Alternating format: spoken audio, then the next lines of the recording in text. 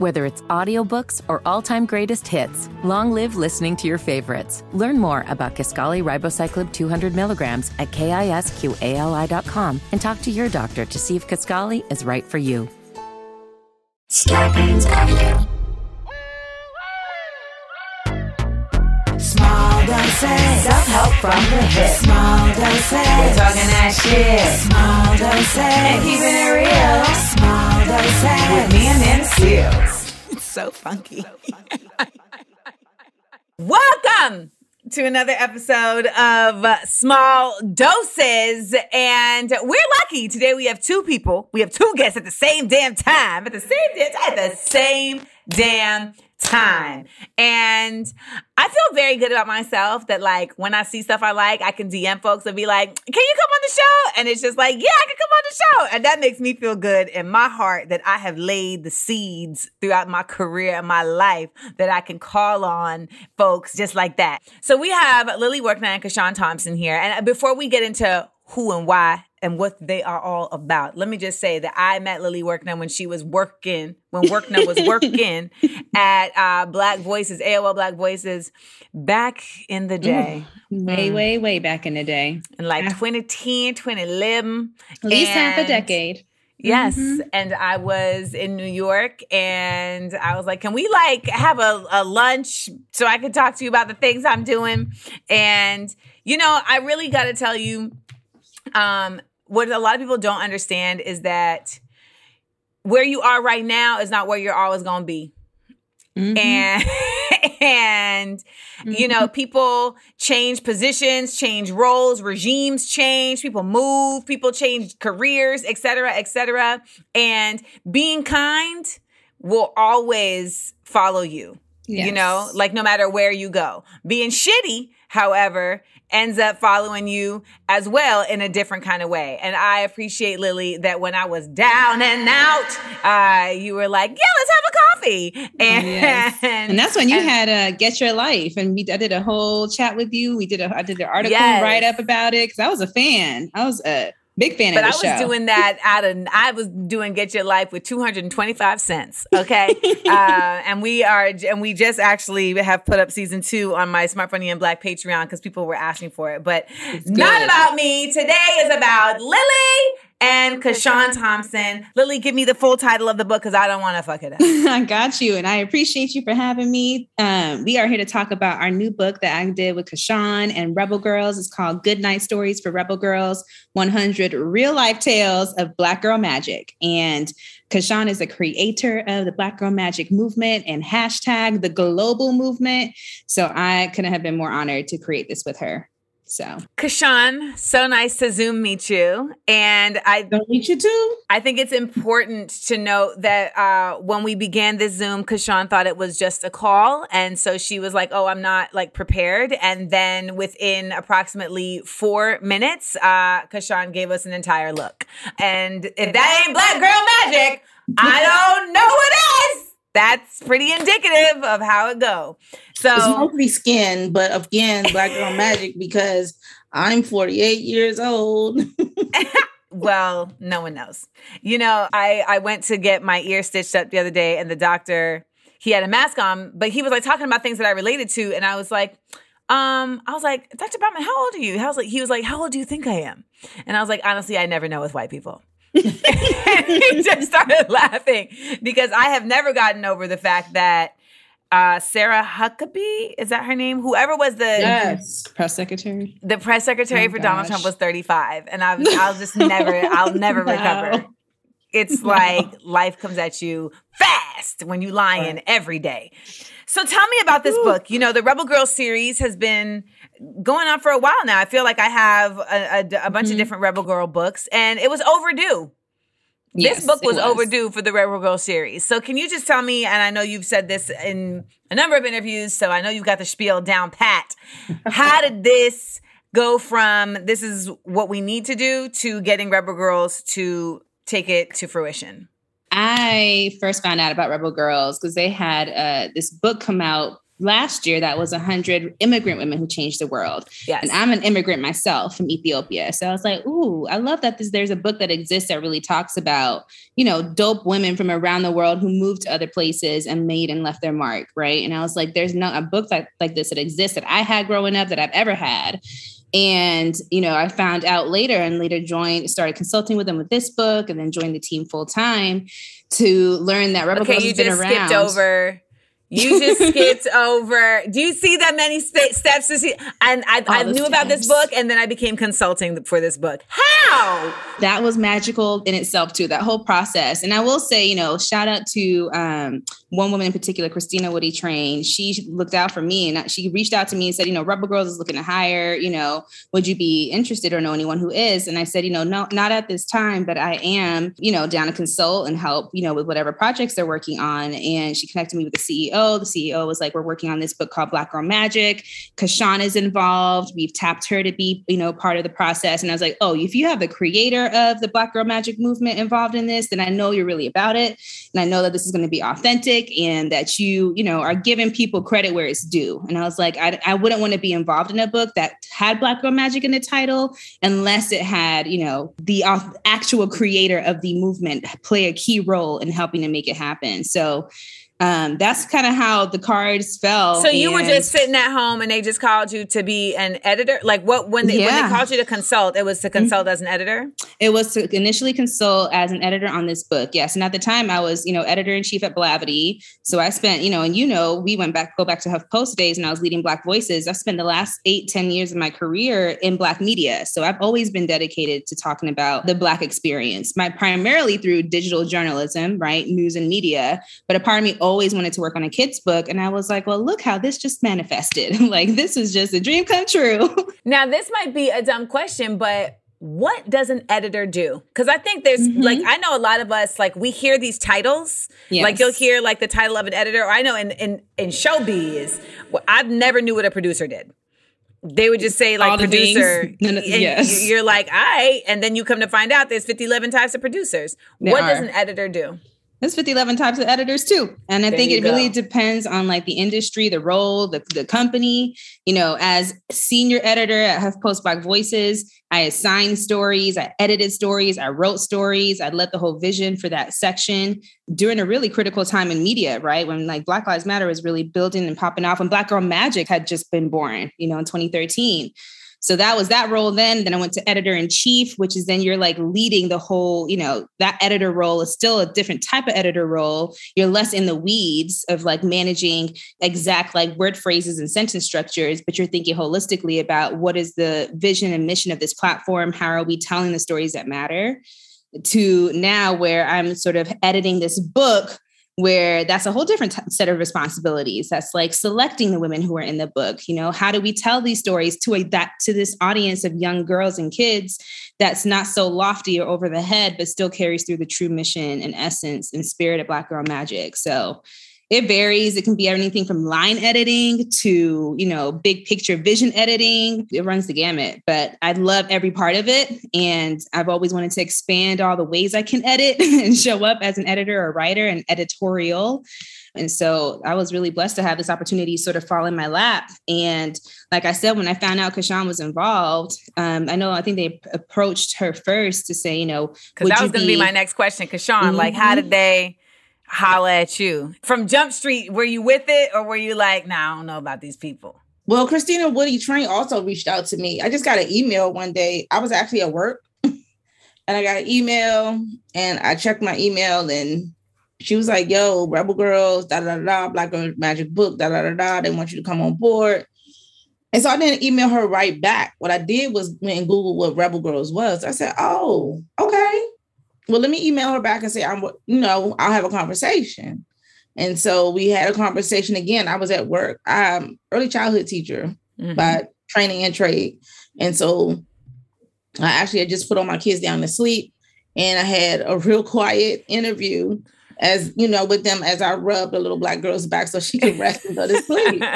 So we had, you know, the interview and they said they would send me a contract. I had my attorney look it over.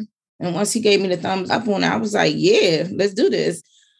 I mean, as a person who's always been with kids and always, written my own little stories and a mom and imagination and, and living in fantasy world a lot as a kid myself, I like the idea of having real life stories told in the mode of fairy tale. So, and then to be a part of, picking who gets to be in the book and how they look and what the book cover would look like, and even just down to the font on the front and the color of the cover and stuff.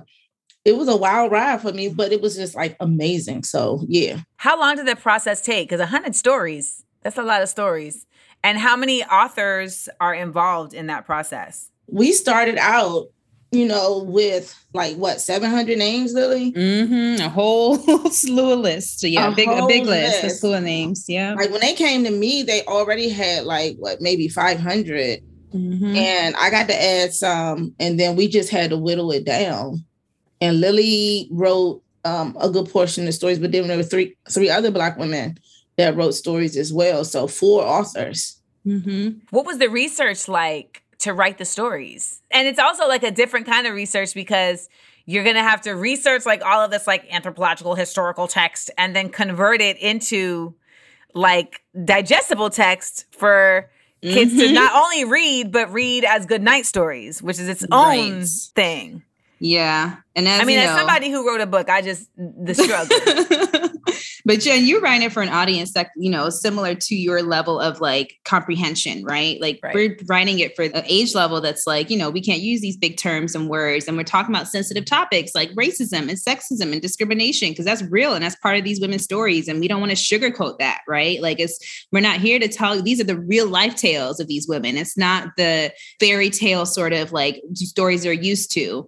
And that's a big part of the story structure in itself is that, most of the stories do start off with once upon a time or when so-and-so was a little girl, because that's what kids are used to. But the reality is the fairy tales we all know and consume aren't rooted in reality, right? We're not able to connect to them. Cinderella isn't a real figure that I think we can all have a direct experience with. So we are taking the fairy tale format, but flipping it on its head to say, let's introduce this in a way that you're familiar with, but also make it really real and talk about who this girl was, who this woman was as a child. Like, what did she grow up in? What kind of environment? What kind of influences did she have? What were the trials and tribulations? What was a pivotal moment in her life that really defined this experience for her? What kind of bullying did she endure? How did she overcome it? And then condensing that, really digging through all these interviews, all these articles, previous ways that people have talked about these women, especially if they have passed, right? Because we have a mix of past and present women. It goes as far back as like 17th century with Queen Nzinga of Angola, right? So we're like cross-referencing, finding all this information. We're like, this might be too gory. Let's find a different way of like talking about this moment in history, but still talk about it. Give me an example of something too gory. I mean, war in general. Like there's people who, like Warsan Shire's story. I want to say gory per se, but it's heart-wrenching because she was a refugee and she like had to leave her hometown. And she talks in so much detail in her poetry about how it feels to leave your homeland, right? Because you're forced to flee it. And those are the real experiences kids not all kids couldn't relate to. There are some kids who will, right? Like I can definitely relate to that immigrant experience. There are people, who endured like bullying. There's Jessamine Stanley, who's this amazing full-figured yoga instructor. But she talks about as a kid, that she, and we include this in the book, that she went through all this bullying as a kid because she was on the cheerleading team and she didn't want to play team sports because no one was really accepting of her body and her, her physical stature at the time. So she would turn to yoga because it was an individual sort of, athletic sport that helped her really embrace who she is in her body. And now she's this badass, fully confident woman teaching women to embrace all parts of themselves. And so we're like, she has to be included. Those are the kinds of stories that really, I think, define what Black Girl Magic is. And I'll let CaShawn speak to this too, but I even learned a lot about what even Black Girl Magic means. Because I came into this and I think we all have some understanding of what Black Girl Magic is, to be this like, we celebrate the Beyoncés of the world and the women who are breaking records and changing, creating like world change and catalyzing movements. But it's not always about that. And CaShawn, I'll let you speak to this too, because that helped us really ground ourselves in even the women we selected to be in the book. Because we're like, not everyone has to do something magnificent. Not everyone has to be a What did we say the other day, Rebecca? Not everyone has to be a prodigy. Yes, exactly. And CaShawn, I'll let you speak to it too, because that's one thing I learned a lot from you in particular. I was going to say, because CaShawn, I wrote a whole poem about Black Girl Magic, and I'm like, what? Yes. I need to know what CaShawn said. Did I get it right? Like, the poem was everything. Thank you. Black Girl Magic has nothing to do with celebrity. It has nothing to do with high profile wealth or status, because Black Girl Magic was born in the hood with me. Black Girl Magic was a concept I actually had come up with as a child growing up in, DC in the 70s and 80s, probably in the 70s more, because I was really small when I thought this, but I thought that Black women were actually magic because, again, I was a kid who was very much, spacey or something, but I was very much into like once upon a time stories and witches fantasy. And warlocks and fantasy, all that stuff. To this day, I'm a huge Trekkie, like huge. Ditto. Huge. I haven't figured out how to do that yet, but that was my thing. Mm-hmm. So when I would see my mom and my grandmas and my aunties and my older cousins doing stuff like braiding hair or cooking something, like my grandma made the best sweet potato pies. I thought those sweet potatoes were ugly. I was like, how did something so good come from something so ugly? And then my aunt, she went to discos back in the day, and she would come home and show us the dances. And then she would tell us stories about stuff that happened and all. And the way she would tell a story, I could really see it happening in front of me and all that kind of stuff. So I literally thought Black women were magic. And what I knew of womanhood was all Black.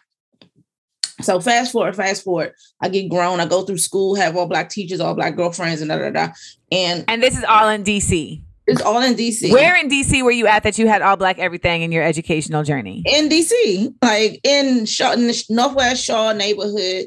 Okay. Like back then, DC was really chocolate. So Chocolate City. Yeah, we was Chocolate City for real. So uptown, way uptown, like almost into Montgomery County, Maryland, is where you would see white folks and white people doing their white people saying Georgetown, which is historically Black. That's another subject because my grandfather grew up in Georgetown. Yeah, so I had all the Black everything. And my parents were super Black, Black organizations, community efforts, and all that kind of stuff. Fast forward to me being in social media for quite a few years. And then I want to say it was 2012. And some guy had said, this was after a whole like barrage of negative things being said about Black women in social media spaces, mainly social media spaces. And so some guy said something negative about Serena Williams, basically trying to deny her talent, that, she wasn't, basically saying she wasn't all that. And I was like, I don't know what he's talking about, but Black girls are magic. And it kind of, it turned into a hashtag from that day. Hashtag Black girls are magic. And because it was back in the olden days of Twitter, when we only had like them simpler times. Yeah, slimmer times, leaner times. And you really had to be good with the brevity and the wit to make a name for yourself on there. And I was. But still, at some point, it got truncated to Black girl magic, which I don't like. Really? I don't like that it got shorted. Why? I don't like it because when you took out the verb to be, which is my favorite part of African-American vernacular English, the habitual be. But when you take out the verb to be, it becomes a thing and not a state of being. So Black girl magic became this thing that people thought that they could trade on, that people thought that they could possess, they could acquire, commodify, instead of being just who and what we are as Black women. So I get why it was shortened, because I myself did not shorten it. Somebody else did, and it just took off from there. But I saw it change. I saw the spirit of it change when the verb was taken out of it. And so you wanted to read, in your preference, it would continue to read Black girls are magic. Yes, because we are. It's not a thing anybody can give us because we're born that way. And it's not a thing that anybody can take away from us. It's non-transferable. So you can't give it to your white girlfriends and your Latina girlfriends unless your Latina girlfriends are Afro-Latina. Which somebody tried to argue with me about the other day and really tried to tell me that being Latina and being a Black girl is the same thing. And I'm like, where do y'all live? Let me tell you something. There's Venn diagrams for everything, but that is not a blanket statement. Let me tell you something. I'm in college now. That's one of my inspired new things I'm doing. Not kind of new, You're in school right now? I am. For what? I grew up with no degree. I came up with no degree. So I decided to go to school last year and I'm graduating next year. For what though? What do you go into school for? Early childhood education. But you already know everything about early childhood education. That's why I got an A in every class. I have a 4.0 GPA. I'm rocking it. I feel like you in the class like, no, ma'am. Yes, I am. I really am. Mm-hmm. Between that and my sociology education through twitter.com. Yes. Listen, I have a medical degree via Grey's Anatomy Medical School, so I completely understand. Yes. So yeah, like race, ethnicity, and nationality kicking folks' asses. It really a chokehold. It's true. It's such a chokehold on them. It's like they're there. They can't make it happen for them. Like we trying, but the Rubik's Cube ain't lining up or something. But yeah, so it really it gives folks, it be having them shook.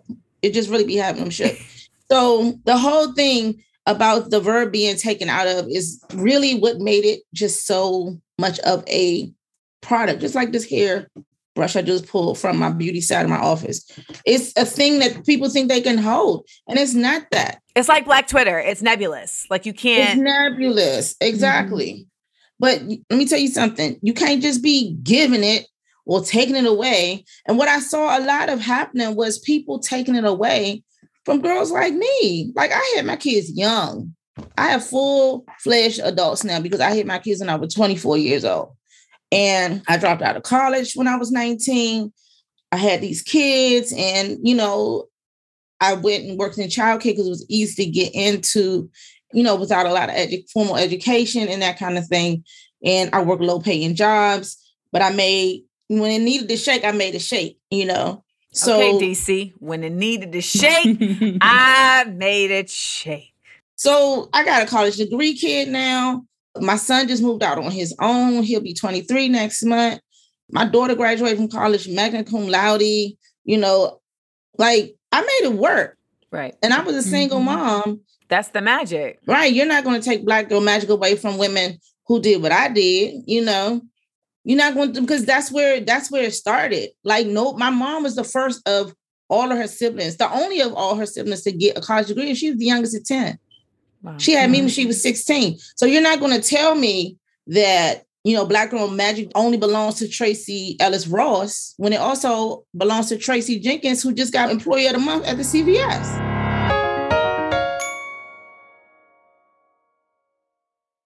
I always felt like Black Girl Magic was really just the ability for Black women to continue to exist in our full selves in spite of the world doing its best to try to steal from what we make, to do all of the list you just listed, commodify, appropriate, diminish, exhaust, drain, etc. Yeah, but the hard part about that is because so many of us have bought into the BS is that we think that certain Black women don't get to do that, shouldn't get to do that because they lived a different experience.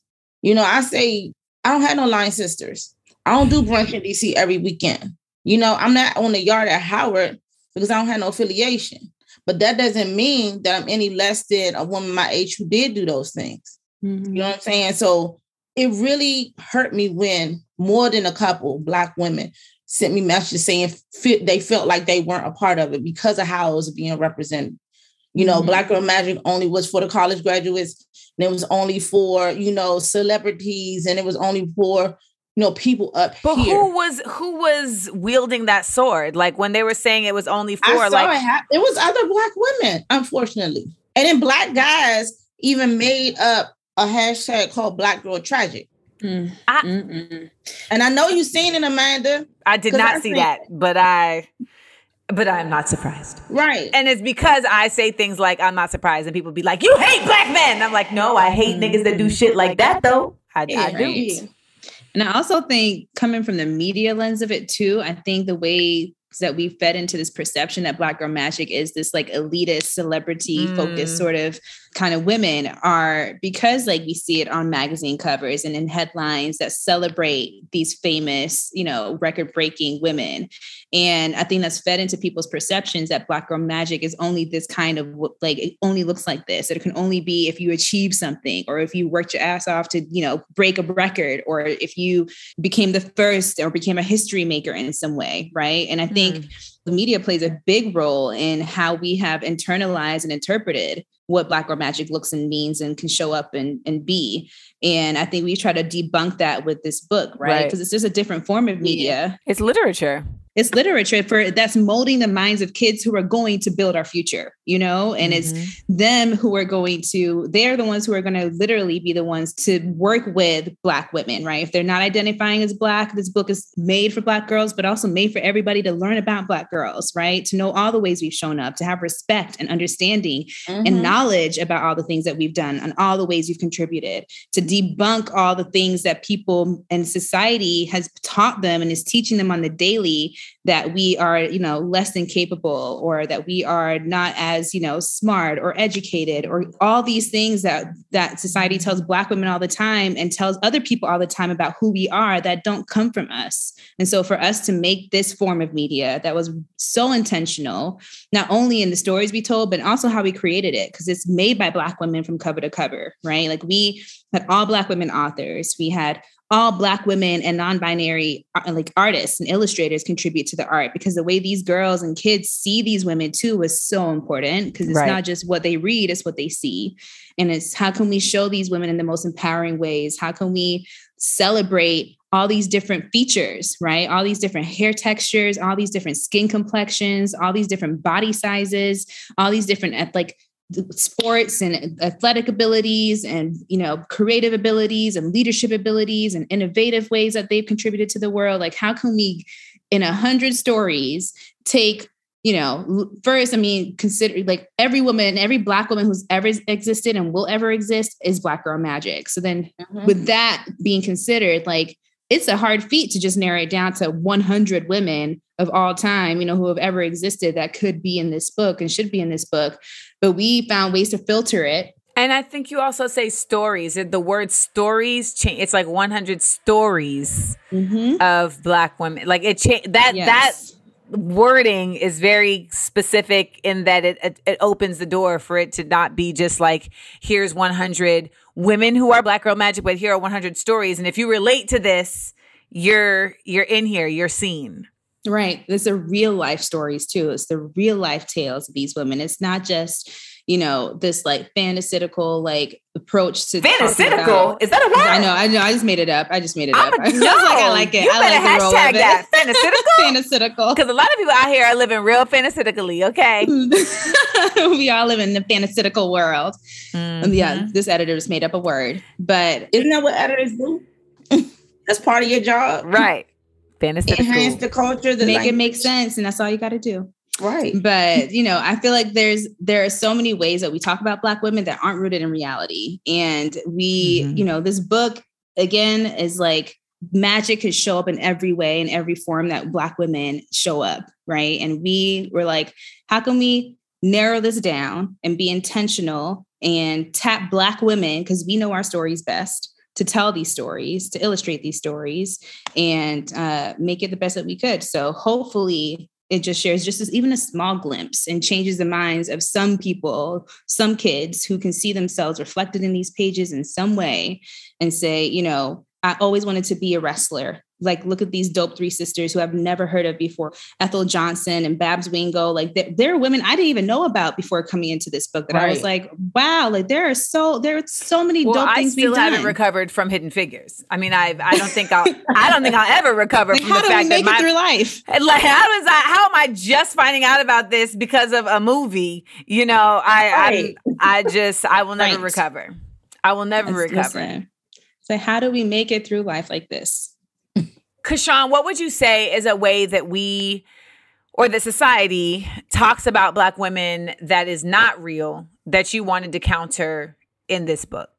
I think a way that society talks about Black women that is not real is about the work we have historically done taking care of other people.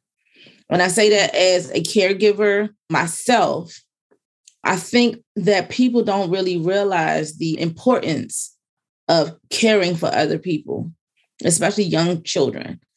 They don't understand that there is science and art in care. There is I think people know that we sacrifice ourselves, but I don't think they understand why somebody would just walk in and do that. First of all, for a long time, we didn't have a choice. Right. For a long time, we didn't have a choice. And I'm talking about even after, slavery was done, those were mostly the only jobs we were allowed to have. So people have looked at me, and I think about myself about a lot when I do this. And my grandmother, when I do, my aunt who also cares for the elderly, they don't understand that caring for others is one of the most powerful things you can do. And I've been looked at as a weak person. My work has not been valued in so many Black. You've been looked at as a weak person? Yes, I've been, oh, you don't need no skill to do that. You just a babysitter, right. Especially because I specialize in taking care of the youngest children under age 3. And I'm like, how many of y'all go to work and talk to people who can't talk back to you and still figure everything out until call me weak? I'm a whole empath out here. What are you talking about? But yeah, so I think that when people look at, and there have been stereotypes, developed and held up around Black women who care professionally. We have the mammy and, those kind of things. And I've been called a mammy because I used to be a nanny when I was younger for white families and that kind of stuff.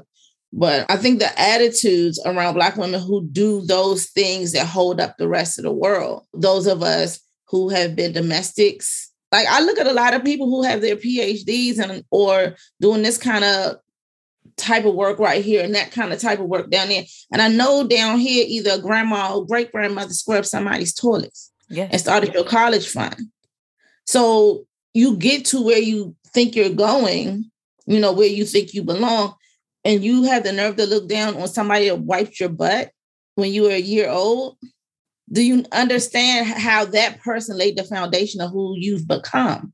And a lot of times, more often than not, it's women that look like me who have done these things, So I think the way that people look at Black women who choose to care professionally, and that's why in the book, it was really important to me to include Mother Clara Hale.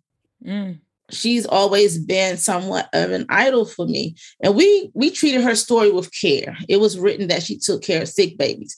But those of us who know was outside at the time, we know what she was doing. She was taking care of babies who were drug exposed. Right. She was taking care of babies who parents were unable, for whatever reason, be it poverty, some type of, substance abuse issue or what have you. We know what she was actually doing. She was taking what in the book we said, the sickest babies. Right. So it was important to me to have kids understand that caregiving is legitimate, it's needed, and it makes a big difference in the world. So any girl who chooses at some point to say, I want to take care of babies, whether it be on a level which I do it as an early childhood educator, or as a level I've done it in the past as a nanny, or even a perinatal, physician, that is important work. So it was important to me to have her story included, because that the narrative I've experienced, not just what I've heard, but what I've actually experienced around Black women who choose to care, it's whack, it's whack. Like my grandmother just passed in April, and the lady that took care of her, she hardly made any money. And she took care of my grandma for years. And it made me feel sad because without her, our family, structure would have looked different. Right. My grandma would have not been able to stay in her own home up until the night she died. She hadn't had that woman there like 16 hours a day. So it bothers me that people think about us like that. Just because it was something we were forced to do doesn't mean we aren't good at it. And it doesn't mean that choosing it today is a bad choice. I feel like DC has like this is an assumption, so I'm going to ask. Mm-hmm. Within the Black community of DC, would you say that there's a class like segregation within the Black community of DC, like a bourgeoisie that consider themselves a different type of Black person than those that they don't consider to be a part of their circle? Yeah, I'm gonna say now. Like it wasn't, I don't remember it being like that when I was growing up, but now because we've had Black people who come from other places, I'm celebrating my 30th class year, high school year out. So those of us that came up together in the city, we don't really rock like that. But people who have come from other places have this preconceived notion about DC, thinking that every function is a networking function. Oh, where'd you go to school? And what do you do? We don't do that. Like natives don't do that. So yeah, now that we have other people who have come from other places, I think it's like that. But, they done fucked it up. But I see my homegirls from high school working in government buildings or teaching at the college or whatever, or at the high school. We don't look at each other like that. It was a girl that I went to high school with. She was a counselor in my daughter's high school. When we saw each other and recognized each other that we went to school together, she didn't look down on me because I was, divorced and broke, She was, oh, CaShawn, is this your daughter? I'm going to be her counselor this year, and all this kind of stuff. And I was like, well, you just keep her straight, you know how to find me. And, and that was it.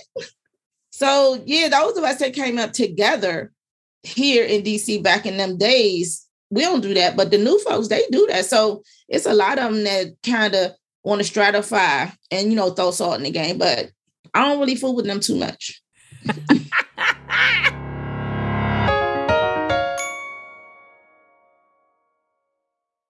Lilly, what is a story that didn't make the book that you wish? Oof. I mean, I know there are a bunch of them, but like, what's one that pops in your head? I want one from either of you. So CaShawn, start thinking. I'm thinking. No, there's so many. I mean, it was really tough because I wanted to have as much representation of both, yes, American women, but not American women. Just about to ask that too. Like, is it diasporic?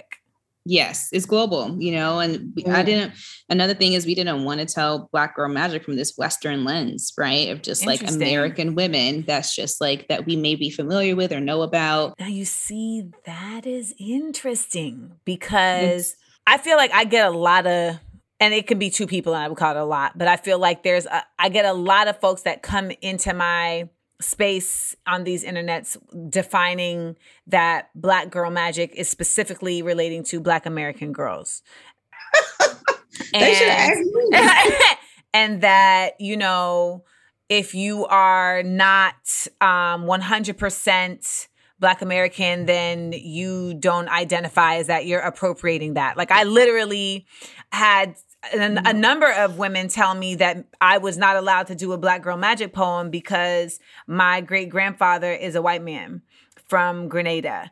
And I was taking up space for Black women by doing a poem called Black Girl Magic dedicated to Black women. And I just felt, I knew they were wrong, but it was like, it felt so frustrating to me that there was anybody that felt that way, because that means that the concept of being a magical Black woman is once again being truncated into some shit that is not even real. Like there's Black women all over this globe. Dang, man.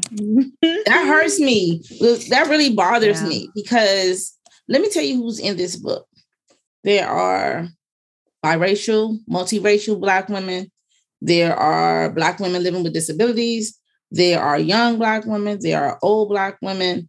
There are trans Black women. There are short, tall, fat, skinny, whatever, however we show up. We purposely made that represented in this book. Light skin, some of them got white daddies, let alone white great granddaddies, You know what I'm saying? Like, we're not doing that because if you identify as a Black woman, you Black girl magic, period. Period, point blank, that's it. No qualms about no ifs, ands, or buts. If you do, go talk to the manager. I am the manager. You see what I'm saying? So I'm gonna at you from now on. When they come sideways at me, I'm gonna be like, you know who you need to speak to? At CaShawn. Yeah. Right. Yeah. Speak to the manager. So like we're not doing that. Yep. There's one thing I say in every interview. Who are we without all of us? Nobody gets left out. Nobody gets left behind. We need every one of us to, if we're going to move towards this thing that we know as liberation.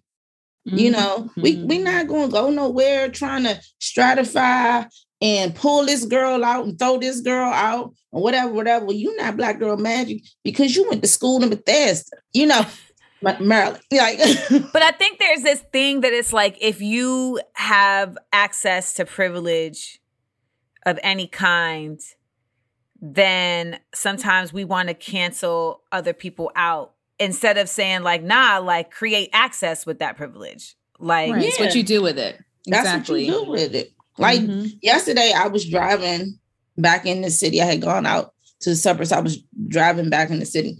And this lady, you know, those pink Mary Kay Cadillacs? Yes.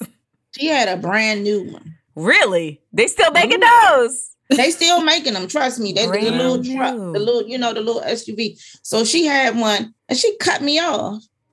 And nobody's in the car with me, thank God, because I used the F word.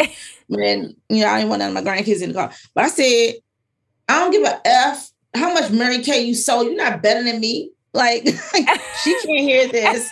No one can hear this. But it made me feel better. Like, you know, just because you done sold like a shit ton of Mary Kay, don't mean you just get to jump in front of me with your pink Cadillac and disrespect me because you think you queen of the world now.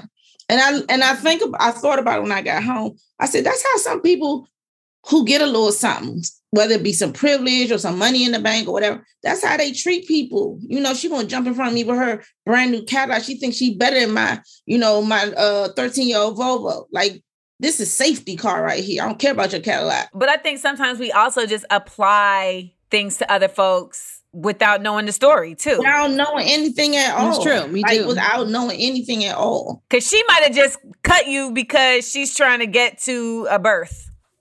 Right. We like you just, but or we the next Mary Kay party, you know, that's going to pay that next payment.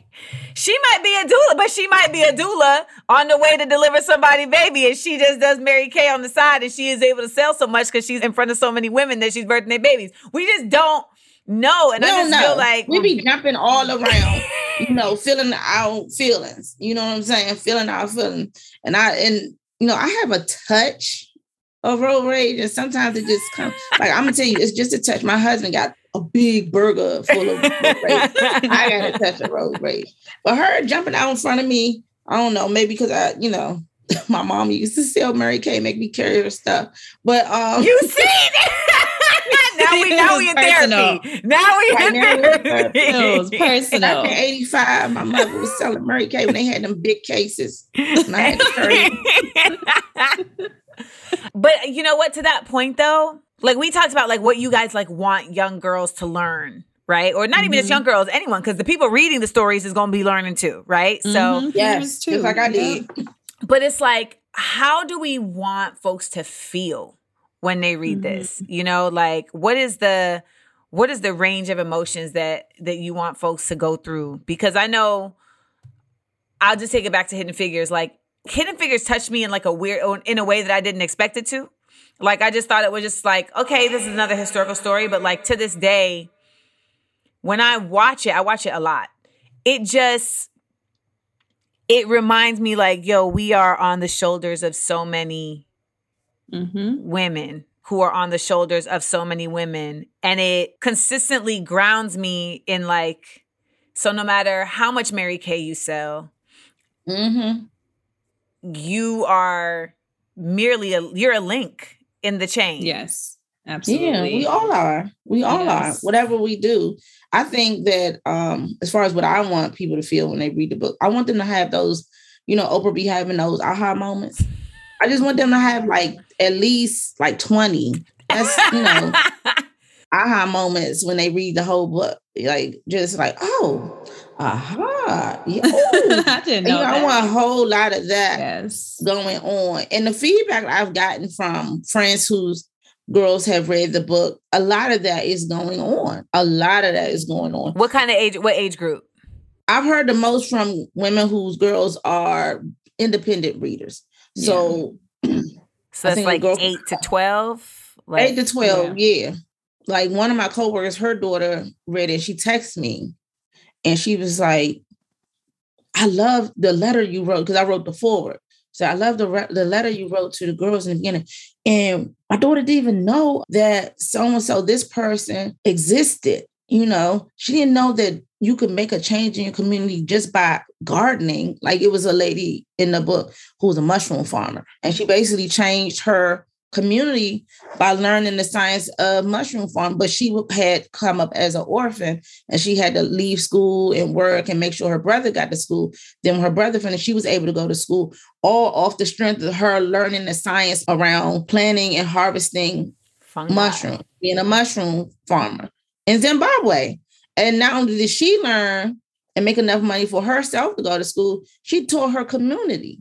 So that was like a super impressive story to me. And I didn't even know anything about this lady. Mm-hmm. A mushroom farmer? Like, for real. We're not talking about, you know, Amanda Gorman, who was also in a book, who spoke, you know, at the presidential inauguration where we had Kamala Harris, the first Black woman vice president. We are talking about— Is Kamala in the book? Yes, she is. She's not in the 100, but she's featured in she is in the book, but there's also the back of the book has little synopsis of each Black woman who's featured in the other 3 volumes of the books. Yeah. Okay, got you. So she's in the book that way, not as a 1 of 100. But yeah, so when I hear these stories about the girls learning about people who look like them or live like them, or, you know, on the same socioeconomic level as them, doing things that just help their community. You don't have to change the world. You can change your community, but the world is a body, you know, and all these communities are systems, and the people are the cells, you know, and that kind of thing. And the connective The tissues. world is a body. Break that down for me. When I was in biology in high school, I think maybe earlier than that, I learned about cells make up tissues, tissues make up organs, organs make up systems, systems make up the body. And I always thought about society, you know, global society, as being a body.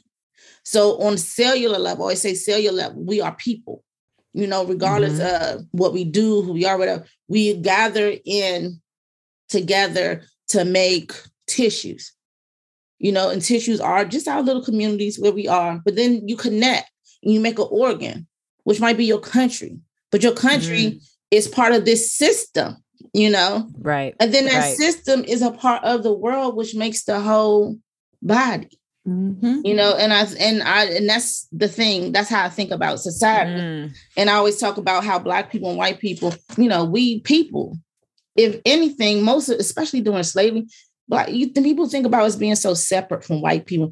We lived next door. Those are our next door neighbors. You know, we lived in the house. We lived in the house. We lived in the house with them. They were next door. Like, they learned a lot of stuff from us, mainly because we was doing a lot of work. Everything. You know, I mean, my lawyer is writing a whole, like, her book that she's writing is about the history of Black intellectual property in this country, and the ways in which it has continuously been sought to be stolen. Tell her to holler and at me. I'm a hitter. Tell her to holler at me for real, because you see. Oh, I see. And I'm gonna leave it at that. You see what you see. Because I was gonna ask if it's trademarked, and then I was like, you already know the answer. Just be looking. That's all I'm saying. Just be looking. But that was why I was like, you know, so often we see it all the time. Black creators making all these hashtags and movements and businesses. And it's, you know, a tweet goes viral and then somebody else sees it and grabs attention of it. And then they claim it. They create the LLC. They copyright it. And the creators behind it are left penniless and without credit and without recognition. And that is daylight robbery. It's not fair. It's not okay. And it might be because we may not have the resources. We may not have the support. We may not have the people to help us get that work done, the knowledge to do it. Trademarking is expensive AF. Yes. It is. Yes. But it's an investment at the same time. And we don't have the people to help us do that. But we have the endless creativity. We have boundless creativity and the things that we have at our disposal to make such impactful change and like such creative artwork or business ideas are constantly every day being commodified and appropriated. And, that was one of the first red flags, for me, or at least a green flag. I'll do the green flag trend, was to know that CaShawn was involved with, in this book from the beginning. I was like, finally, here we are with a book that I know if she's involved, then I can get behind this too, because I don't want to be a part of this trend where people are trying to create entire product lines or entire books or entire businesses without giving people the credit. So I'm glad we were able to tag team on this, and CaShawn and I have become sisters and friends, and she's my advisor and big sis all day. And I'm beyond grateful for this opportunity. And, I learned a lot from her too, just like from her experience. And I shared a lot about my experience as a Black woman, because we are totally different experiences, but we still, have so much in common at the same time. And I hope that through line is also exemplified throughout this book, right? That people can see that although these Black women from different time periods and different places from around the world and different hobbies and interests, and they come from all kinds of backgrounds, they are still Black women, and Black women historically have not been centered or celebrated, especially not in kids' books. If you even want to talk about the lack of diversity and the diversity gap in kids' books. And I think that's the most important, because we are molding the minds of people who, like I said, are going to become future world change makers and leaders. And, even if it's just for their own community, even if it's just for them to feel full in themselves, that we are able to teach them and show them what that has looked like, and the women who have come before them to be able to do that, and that they feel limitless and that they have endless potential. And they can like walk away from this book, parents, aunts, uncles, cousins, everyone included who reads this book, even my own friends, millennial friends who are like, I never knew about this person. And wow, I'm like, this is so dope that this, 10-year-old girl is doing this, or this 89-year-old woman just like traveled to the North Pole on her own. Like there's people, adventurers, and all kinds of stories. A Black woman, Barbara Hillary, at almost 90 years old. She literally has been, and I'm like, these are just like, but they're phenomenal stories. I'm like, wow, like look at her still doing this, and us being able to challenge the ways we perceive elder Black women, and to like inspire elder Black women to, to take care of their health and wellness, to be able to do that. Right. We're also just living in this time where we are right before our eyes watching legislation be created that is literally in support of lying and the suppression of truth. And, I think we took it for granted that, I guess in my upbringing, I feel like I had a lot of access to this information. And even when I went to college and grad school, there was not a lot of pushback. And it feels like we are in a time where it's very dystopian, in that there is a concerted effort to simply say, we don't want to acknowledge this, and we don't have to. That's the other part. We don't have to. And so education, I always say education is our liberation. Like they did not want us to read for a reason. And so, this type of book to me is so much bigger than just like a much needed like part of a series of books. Like it's revolutionary, and it's going to fill in a gap that some of these young women and girls are having in their education in school. Yeah, absolutely. It is. And one of the things I've said about the book, and I still feel this way, is that if I had this particular book or book like this when I was a little kid, and I was like a voracious reader, and I wanted to know about all things Black and all that I wanted to know more about Black women, but I just, I didn't, outside of the people I knew, there wasn't a lot out there to read about. It was like Beverly Cleary, Judy Blume. Yeah. And those was my girls. And I think because I pushed through all that between 7 and 9, by the time I got to like 11 and 12, my mom was just like, go pick something off the shelf. So I read Maya Angelou, and so just because there wasn't anything else and I was kind of young, I got exposed to some very adult literature. I was going to say, why the cage bird? That's early. Right. That is not early childhood education. It is not, but I was 10 and reading these things because that's what was around. Right. And even today, I have a hard time finding books that center Black girls, you know, and as an early childhood educator, it's getting better. In terms of like young adult or even in picture books? Young adult, but picture books is getting a lot better. I would say so. I feel like I got a lot better. But for girls who are independent readers, like 9, 10, 11, 12, like the series, like I loved Encyclopedia Brown when I was a kid. But I haven't seen a series like I've seen some with boys, with Black boys, which is dope. I have a series in my head that I just don't have time to write. And I'm telling you, do it. They will eat it up because they want stuff like that.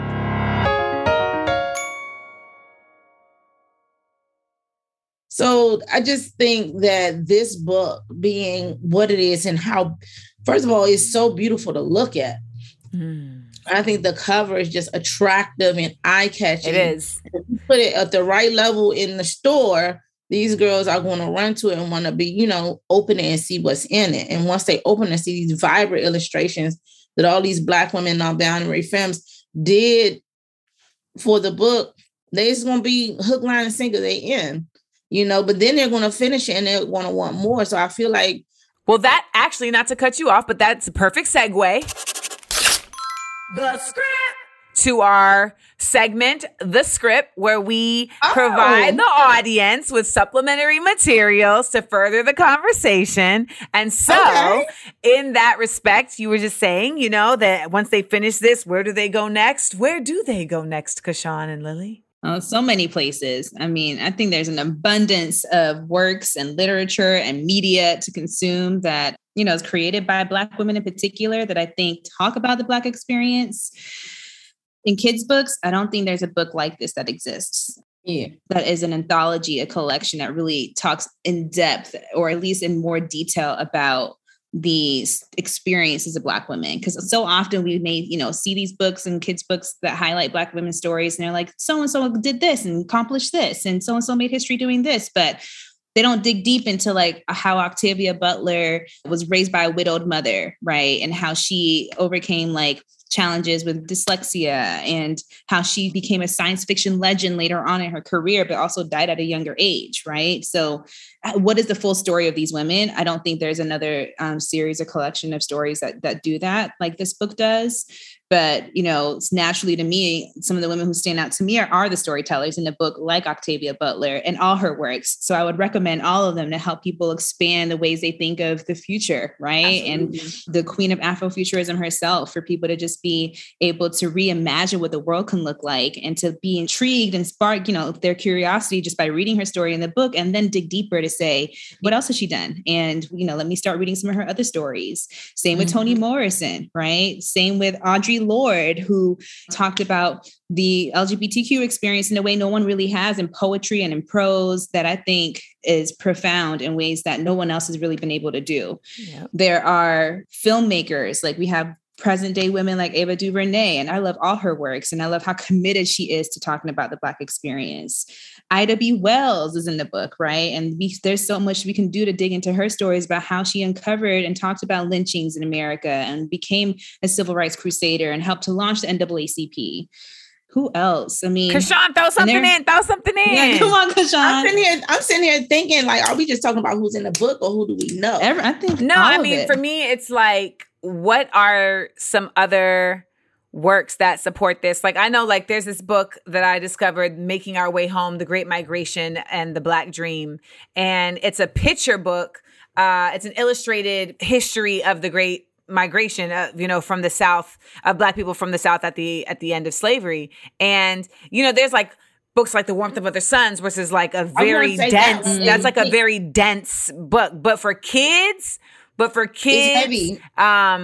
This book, The Making Our Way Home, The Great Migration, The Black Dream, you know, for kids, I feel like it's like a good set between like, rest in peace to John Lewis, but he did like graphic novels. Yeah. You know, on the civil rights movement. And I feel like it's like those types of works, just like, you know, you all's book is the bridge, right? Because like when I got to college, I became a voracious, just sponge for anything Black because I realized that I had been denied like the full scope of the understanding of my history, of my culture, of the people that had come before me. And like, I am someone who knows my parents, but it still felt like I didn't know my identity in full because I was disconnected from how did I get here? You know, like I always hate that for Black, when Black people have that experience. I feel so bad for y'all.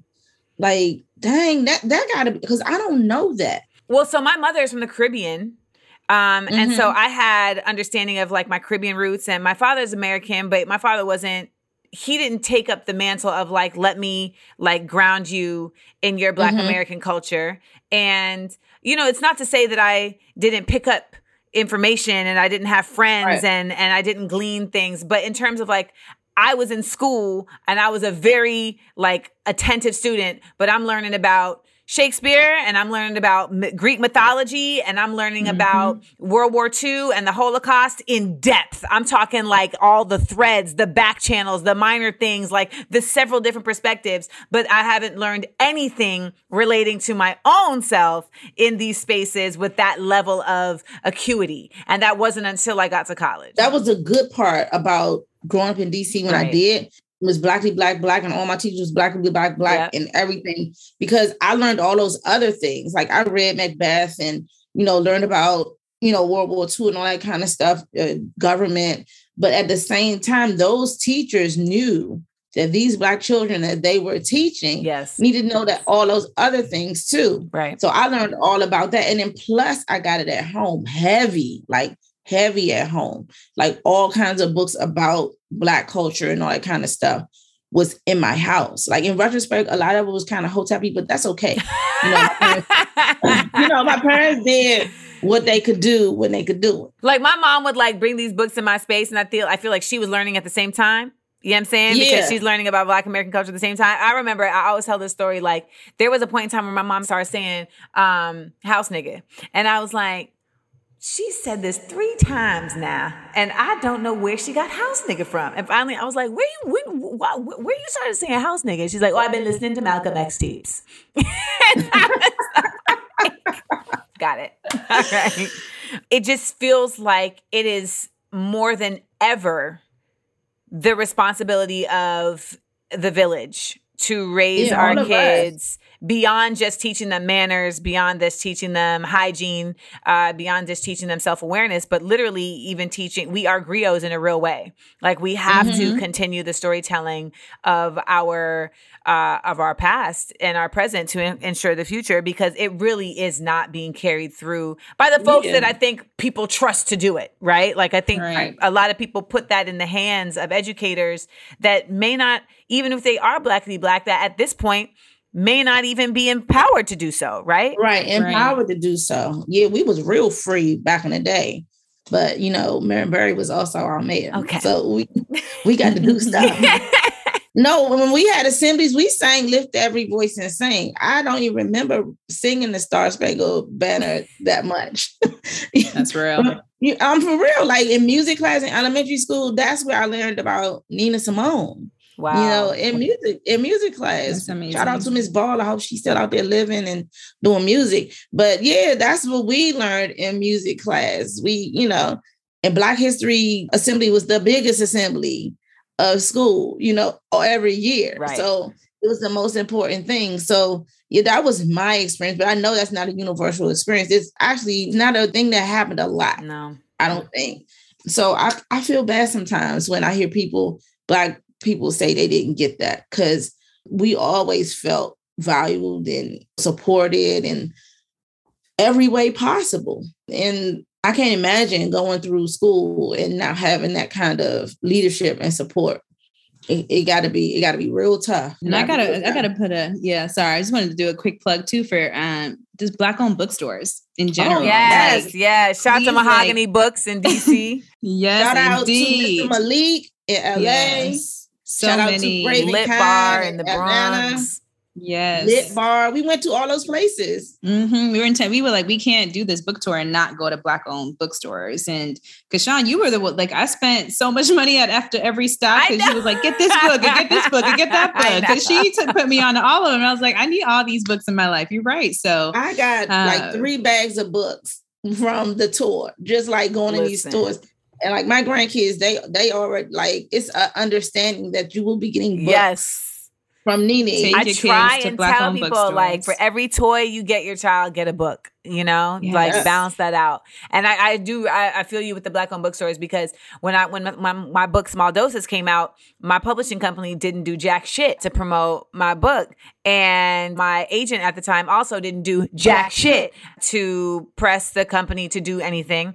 And so I ended up having to plan my own book tour within 7 days of my release. And the only reason it came to fruition was because I went on Instagram and was like, I gotta do a book tour. I want to go to Black bookstores. If anybody's out there, let me know. And folks responded. And Black bookstores opened their arms to me and made it a priority, you know, to say, like, we get it. This happens all the time. That was the other part. We get it. This happens all the time. And that's why, you know, we're here and we know our roles. So shout out to Black bookstores and censoring. And and thank you to Rebel Girls for knowing how the fuck to do the shit right way. You know, because Rebel Girls, let me tell you, Rebel Girls did this so right. It can't get no righter. That's how right they did this. Nice. I have told people, just like in conversation, Rebel Girls is not a Black woman-owned company. It's a woman-owned company, but it's not a Black woman-owned company. And this could have been horribly wrong. Yes. Every element for this to go left was right there. But they did it so right. What do you think was the reason why, though? Like, why do you think they were able to do it right? Is it just the culture of the company? Like, what do you think? I think it's the culture of the company. I think our CEO, shout out to Jess Wolf. I think she understands that she can't do everything. Everything ain't for her to say. Everything ain't for her to speak on, you know? And that's why she tapped me, and that's why she tapped Lilly, you know, because she knew that these are stories that need to be told, but she wasn't the one to do it. Right. She knew her place. And that's why yes, exactly. Yes.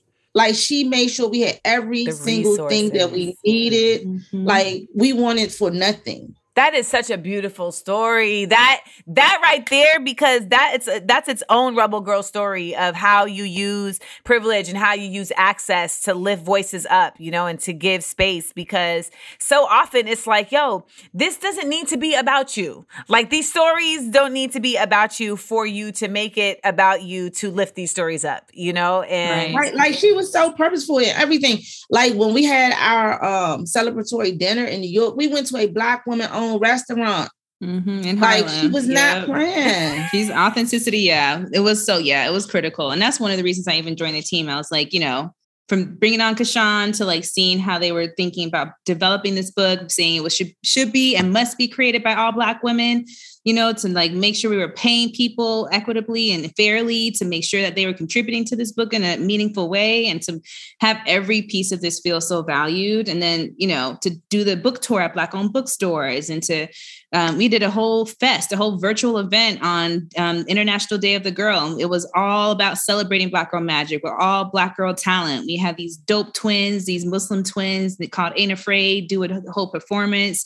We had Oprah speak. We had Karis Rogers, a designer, teach girls how to style. We had the Chloe and Maud sisters and Syncopated Ladies teach girls how to tap dance. So we were really intentional about celebrating Black girl magic and every part of it in a truly like authentic way. And, you know, to be able to be so closely connected to that campaign and to the whole release and creation of this book and working with CaShawn has been a great example of companies knowing how to do it right. Yeah. And even on a personal note, like over the year that we worked on the book, I had like some major stuff happen. Like, it's been a wild time. I mean, look, first of all, it was the panini. Right. That's the first thing. Right. Then we got the panini-itis over here. My whole house, all of us had COVID. All of me, my husband, my mother-in-law, my brother-in-law, and my stepson. Like, we were down bad the week of Thanksgiving. Oh my God. Rebel Girls sent like bouquet of flowers. And they was like, can we send y'all food? And and all that kind of stuff. Then April, I lost my grandmother, bouquet of flowers, card. Then my sister-in-law died June 3rd. Like when I tell you wild ride, I lost my job. You know, I had to leave a job. Rebel Girls had my back every step of the way. Every step of the way. Like I never was down bad financially because of them. Because of them. That's incredible. Like we hear all these stories about toxic work environments. It's so nice to hear like an example of what it should be, because also it ends up setting a standard, and it makes it clear that it doesn't have to be. It makes it clear that like it can be this and still be productive and efficient. Right. Because I mean, I had written a foreword before we all had COVID. And then I was like, you know what, y'all, give me a little bit. I'm going to redo this thing. Because I had moments during that week and a half. I was in the bed and I was like, I got to rewrite this. This got to be a different letter, because I ain't the same person. Wow. You know, I ain't the same person. So I got that leeway. I shot it over to Lilly. Lilly did the editor thing. Error. I like that. Right. She did all that. And, it just, right. Lilly did everything that Lilly does. And, even some of the other stuff I had to write for other publications, Lilly, like she made sure literally my T's didn't go across and my I's were dotted. I didn't leave no words out. Yeah. I didn't slip into Ebonics too hard. I love hearing this. That's because we have to imagine, particularly Black women, like we have to imagine different types of workspaces. We're coming at things from a different trajectory. And so a lot of times, and I say this about relationships, like Black women are just coming at everything from a different trajectory. And we are being expected to, kind of fit into a mold that doesn't have shit to do with like the trajectory that we're coming from. And it's so empowering and so enriching when I feel like there's a space that's created to be like, come as you are, and we will adjust, and we will be flexible enough to acknowledge that like you're coming from a different trajectory, and so how can we meet you where you are to get also the best excellence from you, and also for you to feel the best about this. I've had to learn that as a leader. Because I was leading like a white lady. Okay. Mm-hmm. And I know that now. I can say that now. I was leading the way I had been led, which is with very little consciousness for people's human experience in how they are working. Right. No, you have to make space for that. Yeah. You got to let people do what they do best. And sometimes that means working outside of like the particular assignment, right? Like you just said, like Lily's editing your shit that ain't got nothing to do with this book, but just because there's a sisterhood there and there's a space that says like, okay, I get it. And like my team at Smart, Funny, and Black, this year been wild, and last year was wild too. And so there's been times where like somebody goes through something tragic, they got to sit down. And we got to just carry forth and keep it going and keep that sisterhood going. And you all are definitely planting that seed in the minds of the young readers who are going to read this book. And do the whole thing, because I started school the same time we started working on this book, straight A's. I got A in every class. My last was I just finished A. I have not gotten anything lower than I'm not going to give you hella props though, because like this is literally, you're an expert. Like this is like my friend who took Spanish class. I'm like, but you speak Spanish. She's like, that's why I passed. Wait a minute, Amanda. Wait a minute. Before you even go there, I had to take some, those. Oh, the core classes. I had to take the core classes. So I had to take sociology. But of course, I'm already been to Twitter University for sociology. So I had to take that, and I had to take environmental science, and I had to take, Question about environmental science. Like, do they talk about in environmental science, do they talk about the, why am I blanking right now? Because it's environmental racism. Do they talk about environmental racism? Do they talk about the fact that our globe is dying? All that. Yes, my teacher was all that. We talked about environmental racism, environmental justice. We talked about population. We talked about food insecurity. We talked about shout out to Trinity Washington University. Shout out to Dr. Kavari, because that was my environmental science teacher, and she was on it. And she let me turn in my last assignment late because I had COVID. She was like, you don't even have to turn this in. All your work has been an A. I said, no, I want to turn it in. So she was like, Okay. All right. But you already have your A. Bad. Okay. So I turned in my last assignment. It was like 4 days late, but I also could not sit up. But the last dose. Well, I find that to be incredible that you turned in an assignment and you could not sit up. I think the book is incredible. I'm out of town right now, but the book is at my house. It arrived while I was gone, so I can't wait to start reading through it. And I can't wait for you to read it. Yeah, I'm just so happy that I was able to get y'all on the horn, you know what I'm saying? And to talk about this in a real way, in a real space. And for all of you all who are listening, go out there and get full title, Lily. Good Night Stories for Rebel Girls, 100 Real-Life Tales of Black Girl Magic, available on rebelgirls.com. And from this point forward, I will make a concerted effort to always say Black girls are magic, since that is how it has been envisioned and realized by its creator. And I feel very honored to get to speak to the originator of this phrase and someone who really just succinctly packaged this concept that we know is so much bigger than a hashtag. Thank you, Amanda. Thank you. Thank you so much. Thank you. And just to say, I've been a fan for some years. I remember when you went by another name. Oh my God, CaShawn with a capital S. You remember when I was Amanda Diva? Yes. Isn't that what I said today, Lily? Yeah, we were talking earlier. I was like, you ready for this chat with Amanda later? She was like, yeah, it's Amanda Diva. Oh my God. You just made me flash back to Kangos. I just find it so weird that there's people in the world who, like, that there's people I speak to, like, that I know that are like my friends that do not know me as Amanda Diva. Like they never. Look, you was making a shake back then. I'm shaking the table. Shaking. Always making it shake. We got to make it shake. No, y'all are the best. We appreciate you. Thank you. Keep going. Keep growing. And shit, man, I feel like, Rebel Girls needs to do a seminar on like, this is what company culture should be. So talk to them about that. They absolutely should. And I'm going to hit them up and say, look, this is what y'all should do. I would actually love if it was ever possible to have the CEO come on my show to talk about what a like positive company culture space is for women, because I really don't feel like that's been spoken about in like a just down to earth grounded way. I mean, I'm sure there's books and, there's Lean In and everyone's trying to just be like, how can I capitalize on capitalism? But it's like, how can you also just like do good shit with good people by creating a good environment? I think Jess would be a great person for that. Like the fact that I didn't have to deal with men for the better part of 3 weeks. Like, professional level. You know what? And we will say, it's not that we don't like men.